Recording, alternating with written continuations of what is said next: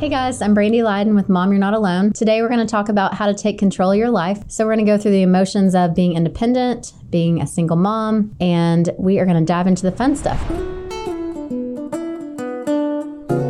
So you got a divorce or you lost your spouse. Now what? If you're like me, I have not lived on my own since I was 17 years old. So after 18 years of marriage, it was a little bit of a shock to be by myself and be a single mom. So I had no clue how to raise kids on my own, how to be independent. So let's chat a little bit about what that looks like and what you're going to need to become truly independent. From the emotional side of things, I feel like we have to get our mind right. So we have to get a good mindset. We've got to create a plan for our personal self and our kids. So we're single moms. We have a lot to juggle. Most of us probably work, and then we have kids and we have activities, and we have to get all of it on the calendar and keep it all together, if you will.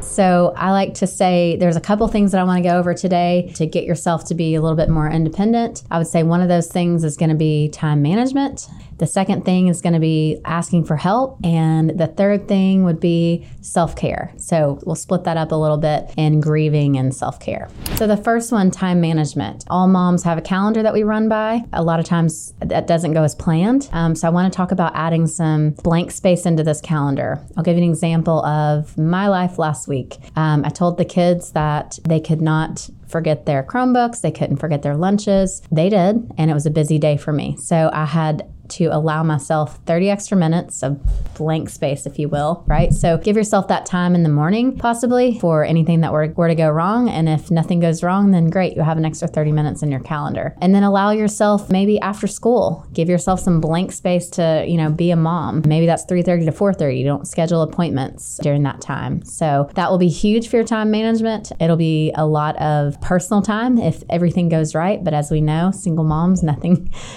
goes right every day. So that's our step one. Step two is going to be support and being able to ask for help. So do you have a support system? The people that you can count on. So if you're a mom, you probably have another mom or two, maybe in your neighborhood, maybe on your kid's soccer team, whatever it is that you can ask for help. So being able to say, hey, I've got caught up with work. I have a couple appointments run over. Can you pick up the kids today? I'll pick them up tomorrow. That kind of thing. So being able to ask for help is huge, and having that backup plan. You are the only parent, so you don't have a backup. You've got to lean on friends, other moms, other parents to help you out there.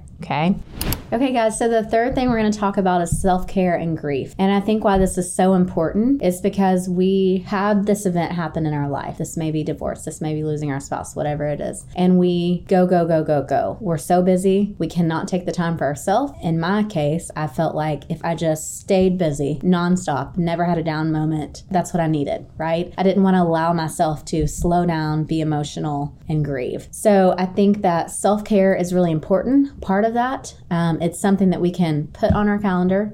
It's getting our nails done. It might be having a spa day. It might be just taking an hour, just a break away from your kids to go to the park and read a book. I have no idea what your all's hobbies are, but whatever it is, just allowing yourself to do that. It could be a workout for you, just an escape for an hour and exercise. So I think that's super important for our grieving process. So allowing yourself to have self-care is going to allow yourself to grieve.